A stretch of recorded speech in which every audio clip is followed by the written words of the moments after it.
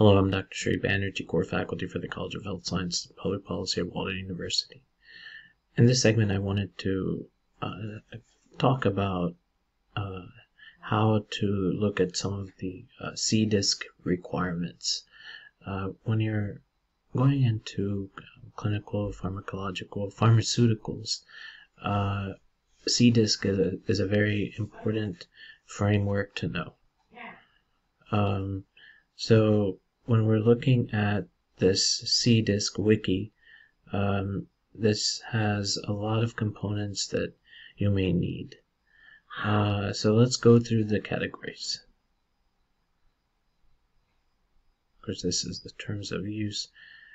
Introduction to therapeutic area standards.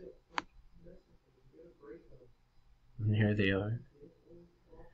And then there's not any controlled terminology. CDISC standards specify how to structure the data to support efficient data sharing for regulated clinical trials.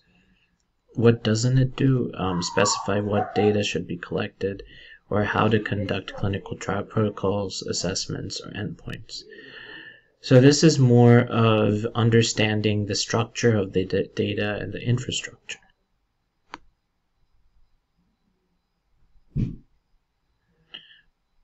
When you're thinking about CDISC, you think of case report forms. There's a lot of acronyms, and then CDASH, CDASH metadata associated with the sample CRFs.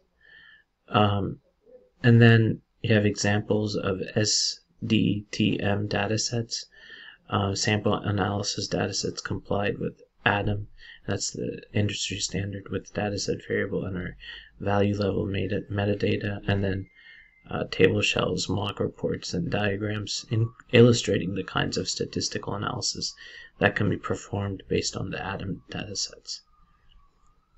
So this is a brief introduction, meant to be a brief introduction of CDISC. If you want more detailed information, then you can take a look at this wiki page on CDISC and go through some of these. The core user manual is good to go through, and some of these on the left. Thank you for listening.